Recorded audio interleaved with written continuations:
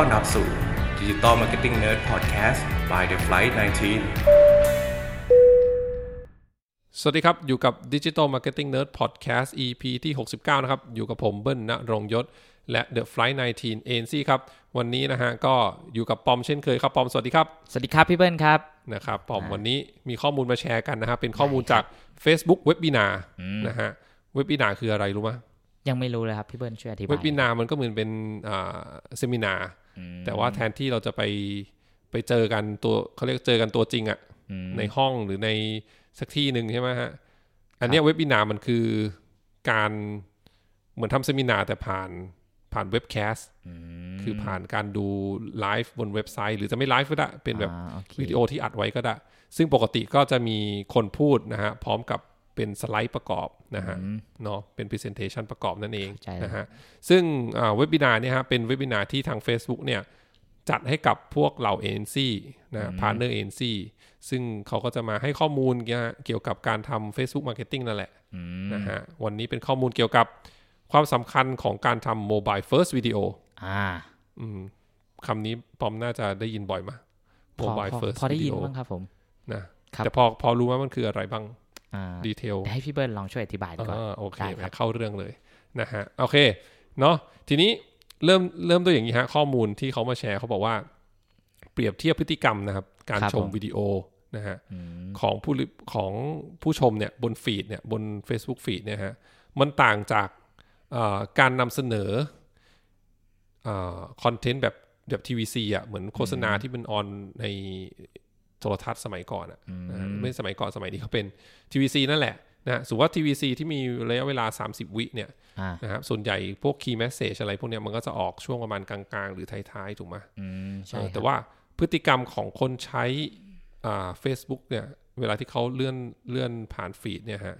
คือเขาจะมีเขาเรียกว่าระยะเวลาพีคในการที่จะเข้าใจข้อมูลนะฮะหรือว่าตัดสินใจว่าจะดูต่อหรือไม่ดูต่อเนี่ยมันประมาณแค่ 3-5 วินาทีเท่านั้นเองนะประมาณ5วินาทีแรกอ่ะฉะนั้นเลยเป็นที่มาว่าเวลาเราจะทำวิดีโอสำหรับ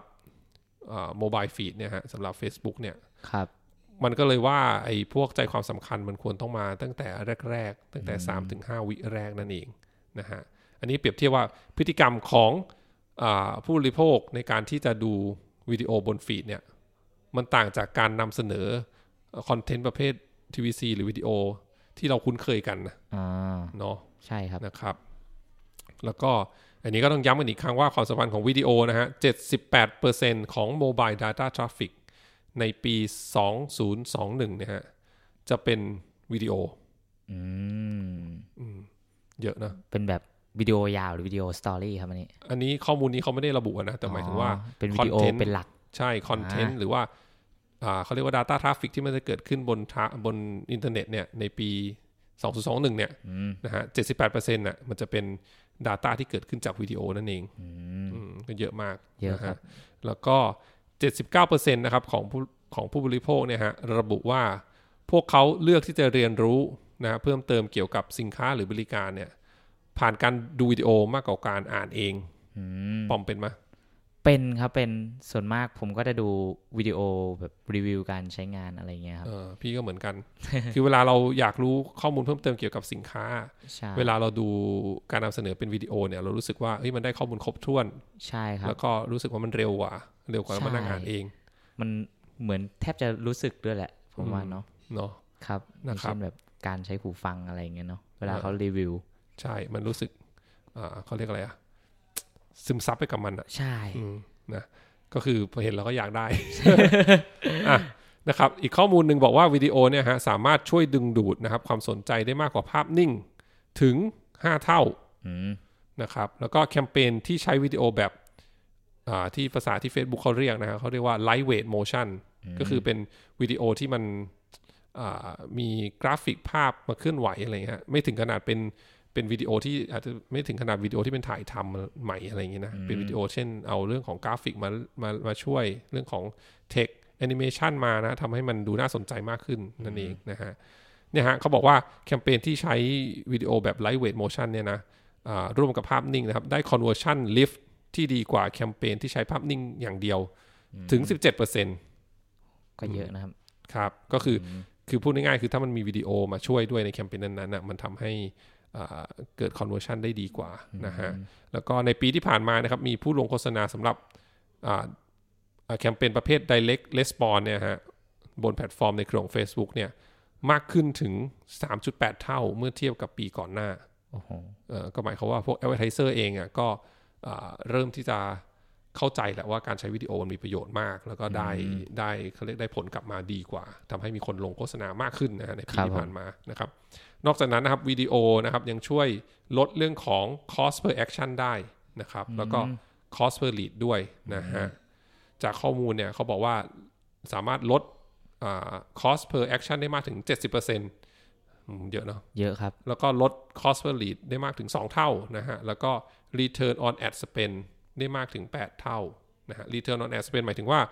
ทุก1บาทที่เราลงไปเนี่ยเราจะได้ยอดขายกลับมากี่บาทในเคสนี้ก็คือได้กลับมา8เท่าถูกไหมก็8บาทเนาะเยอะนะครับอันนี้จากคำถามที่พี่ถามเกินไปก่อนหน้านี้ว่าmobile first video คืออะไรนะฮะ mobile first video ก็คือถ้าสรุปใจความง่ายๆก็คือเป็นวิดีโอที่ออกแบบมาสำหรับการดูบนวิดีโอแล้วดีที่สุดเช่นมีสัดส่วนเนี่ยเป็น9:16หรือว่า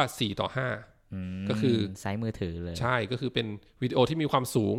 มากกว่าความกว้างถูกไหมเวลาเราดูมือถือแนวตั้งเราก็จะรู้สึกว่าเราได้ดูวิดีโอเหมือนเกือบเต็มจอเหมือน vertical ใช่แล้วก็มีความยาวน้อยกว่า15วินาทีนะครับแล้วก็ออกแบบให้ดูรู้เรื่องได้ใจความสำคัญนะฮะแม้ไม่เปิดเสียงปอมมาทำงาน BTS ไหมใช่ครับแล้ว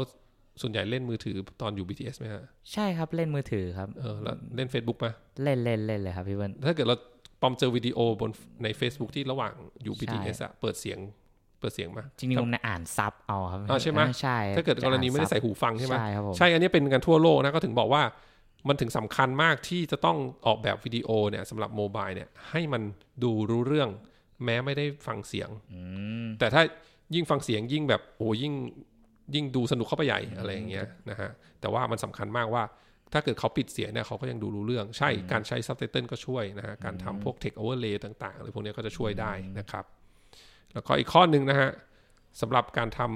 ำวิดีโอสำหรับแบรนด์เนี่ยฮะที่เป็น mobile first video เนี่ยเขาบอกว่าแบรนด์เนี่ยควรต้องออกภายใน3วินาทีแรก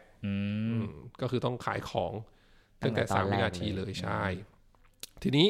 ทำไมต้องเป็น mobile first video ฮะนะครับเพราะว่าวิดีโอที่ optimize นะฮะสำหรับโมบายเนี่ยมันจะช่วยให้ได้แบรนด์ lift นะฮะเพิ่มมากขึ้น 27% นะฮะเมื่อเทียบกับวิดีโอที่ทำออกมาในแนวนอนนะครับแล้วก็ผู้ใช้งานมือถือสมาร์ทโฟนเนี่ยเมื่อกี้ที่เราคุยกันนะถือแบบแนวตั้งเนี่ยฮะมากกว่า 90% นะครับต่อช่วงเวลาที่ใช้งานนึกออกไหมคือใน1ช่วงเวลาเนี่ยเราจะถือแนวตั้งเนี่ยประมาณ 90% ใช่นะดูส่วนมากแนวนอนก็คงเป็นดูหนังแต่ว่าจะน้อยแล้วครับก่อนนอนอะไรอย่างเงี้ยเดียวอันนั้นคือดูคอนเทนต์ประเภทแบบ long form วิดีโออันนั้นเดี๋ยวตอนท้ายจะมีพูดถึงเรื่องนี้ด้วยนะฮะทีนี้พูดถึงประสิทธิภาพของ Mobile First Video นะครับวิดีโอแนวตั้งเนี่ยจะใช้พื้นที่ของจอมือถือได้มากกว่าถูกไหมดังนั้นมันจะสามารถดึงความสนใจแล้วก็เล่าใจความสำคัญได้ดีกว่าแน่นอนนะฮะเพราะกรณีว่าเขาถือแนวตั้งถูกไหมใช่ครับแล้ววิดีโอมันถูกนำเสนอแนวตั้งเนี่ยมันก็รู้สึกเต็มจอมากกว่าแหละถ้าเทียบกันวิดีโอแนวนอนถ้ายูเซอร์ไม่ได้แบบหมุนจอ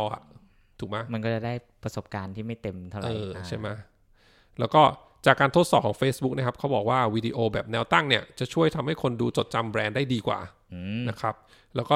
70% โทษทีฮะ 79% ของกลุ่มตัวอย่างนะระบุว่าวิดีโอแบบแนวตั้งเนี่ยฮะทำให้เขารู้สึก engage ไปกับเนื้อหาได้ดีกว่านะครับแล้วก็ทำให้พวกเขาเลือกที่จะชมแบบแนวตั้งมากกว่านะฮะแล้วก็วิดีโอที่มีความยาวไม่เกิน15วินาทีนะฮะมันเป็นช่วงเวลาที่ตรงกับระยะเวลาความสนใจของผู้บริโภคส่วนใหญ่นะหรือที่เรียกว่าเป็น attention span บนฟีดนะฮะคือเวลาที่เขาอยู่บนฟีด Facebook เนี่ยเขามีระยะเวลาที่จะสนใจ15วินาทีเรื่องอะไรใน1เรื่องเนี่ยประมาณนั้นครับผมนะครับแล้วก็การผลิตวิดีโอแบบ mobile first นะฮะ จริงๆแล้วมันก็เมื่อกี้เช็คลิสต์ข้างบนเนี่ยที่เราบอกเนี่ยนะครับมันไม่พอนะครับผมเมื่อกี้ฮะที่เราพูดถึงเรื่องของ ต้องทำเป็น9:16 4:5นะฮะมีความยาวน้อยกว่า15 วิใช่ไหมฮะแล้วก็ดูรู้เรื่องไหมไม่เปิดเสียงนะครับแบรนด์ออกภายใน3 วินาทีแรกคืออันนี้มันเป็นเขาเรียกว่ามันเป็นเช็คลิสต์ถูกไหมว่าการทำ Mobile First Video ที่เหมาะสมเนี่ยมันควรต้องมีอย่างนี้แต่ว่าแค่นั้นมันไม่พอไงมันต้องมีครีเอทีฟที่ดีด้วยถูกไหมใช่ครับเพราะถ้าเกิดว่าครีเอทีฟไม่ดีพอถึงเราทำไอ้ข้อ 4-5 ข้อไปเกี้ยมันก็ไม่ช่วยให้ดูน่าสนใจหรือผู้บริโภคจะจดจำแบรนด์ได้อยู่ดีถูกไหมฮะทิ้งตั้งแต่วิแรกเลยอะไรใช่ฉะนั้นเนี่ยการ optimize นะฮะเรื่อง creative จึงสำคัญมากๆนะครับทีนี้จากการทดสอบของ Facebook เนี่ยเขาบอกว่างานที่มีการ optimize เรื่อง creative เนี่ยทำให้ได้ return on ad spend นะมากกว่า11 เท่านะครับแล้วก็ช่วยเพิ่มยอดขายได้มากถึง 23% นะครับเพื่อเทียบกับงานที่ไม่ได้ optimize เรื่องของ creative ที่ดีพอนะฮะแล้วก็จากข้อมูลของ Facebook อีกนะฮะเขาบอกว่าไม่ใช่จากข้อมูลสิอันนี้ต้องบอกว่าข้อแนะนำของ Facebook นะฮะเขาบอกว่าทีนี้ถ้าเกิดแบรนด์ไหนเนี่ยนะครับที่อาจจะยังไม่พร้อมผลิตวิดีโอใหม่คือมันก็มีหลาย tool นะฮะที่สามารถเอาชิ้นงานที่เป็นชิ้นงานภาพนิ่งเนี่ยที่น่าจะมีกันอยู่แล้วเนี่ยนะครับมาทำเป็นภาพเคลื่อนไหวได้นะฮะเช่นการทำ animation text นะฮะการทำ animation ตัวกราฟิกด้วยภาพและตัวหนังสือนะครับหรือว่าง่ายกว่านั้นการทำสไลด์โชว์เอารูปมาวนลูปเป็นสไลด์โชว์มันก็ทำให้เป็นกลายเป็นวิดีโอได้เหมือนกันนะครับแต่ว่าต้องอย่าลืมนะสิ่งที่สำคัญที่บอกก็คือต้อง optimize เรื่องของ creative ให้ได้มากที่สุดนั่นเองนะเพื่อให้ดึงดูดความสนใจจากกลุ่มเป้าหมายของเราทีนี้ที่กล่าวมาทั้งหมดเนี่ยที่ Facebook บอกมาในเว็บบินาร์เนี่ยนะครับจริงๆแล้วข้อมูลพวกนี้นะมันเหมาะกับการทำพวก branding นะฮะหรือว่าโฆษณานะครับบนสื่อ Facebook เท่านั้นเมื่อกี้ที่ปอมบอกว่า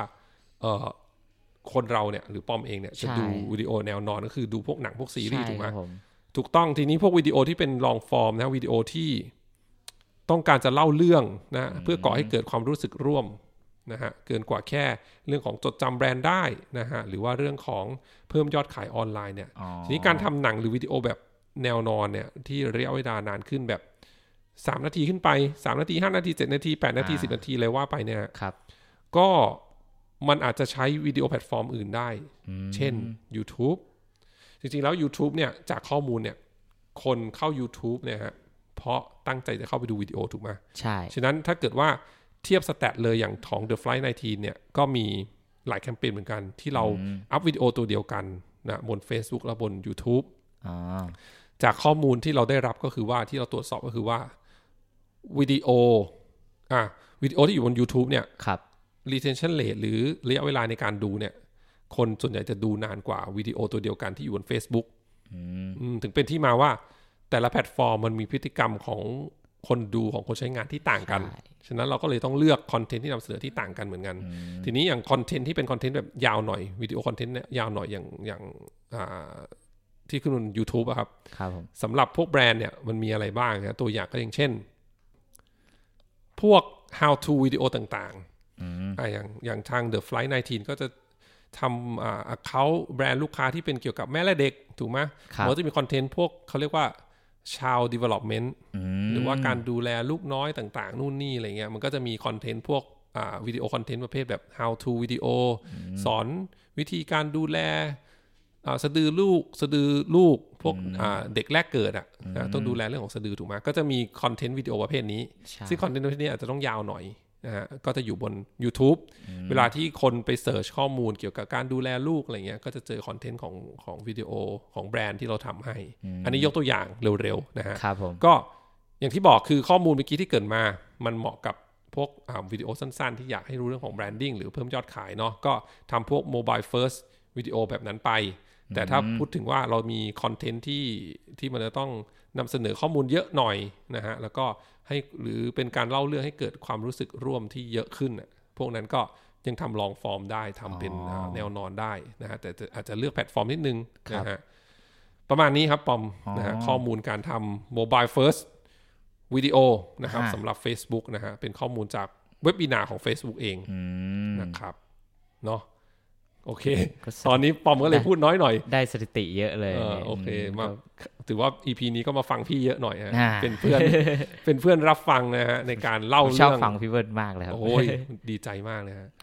โอเคครับนะฮะก็ขอบคุณปอมมากที่มาวันนี้แล้วก็ขอบคุณทุกคนมากที่รับฟัง EP นี้นะครับเดี๋ยว EP หน้าเป็นเรื่องอะไรคอยติดตามกันนะครับได้ครับสำหรับ EP นี้ก็ขอบคุณมากครับสวัสดีครับสวัสดีครับ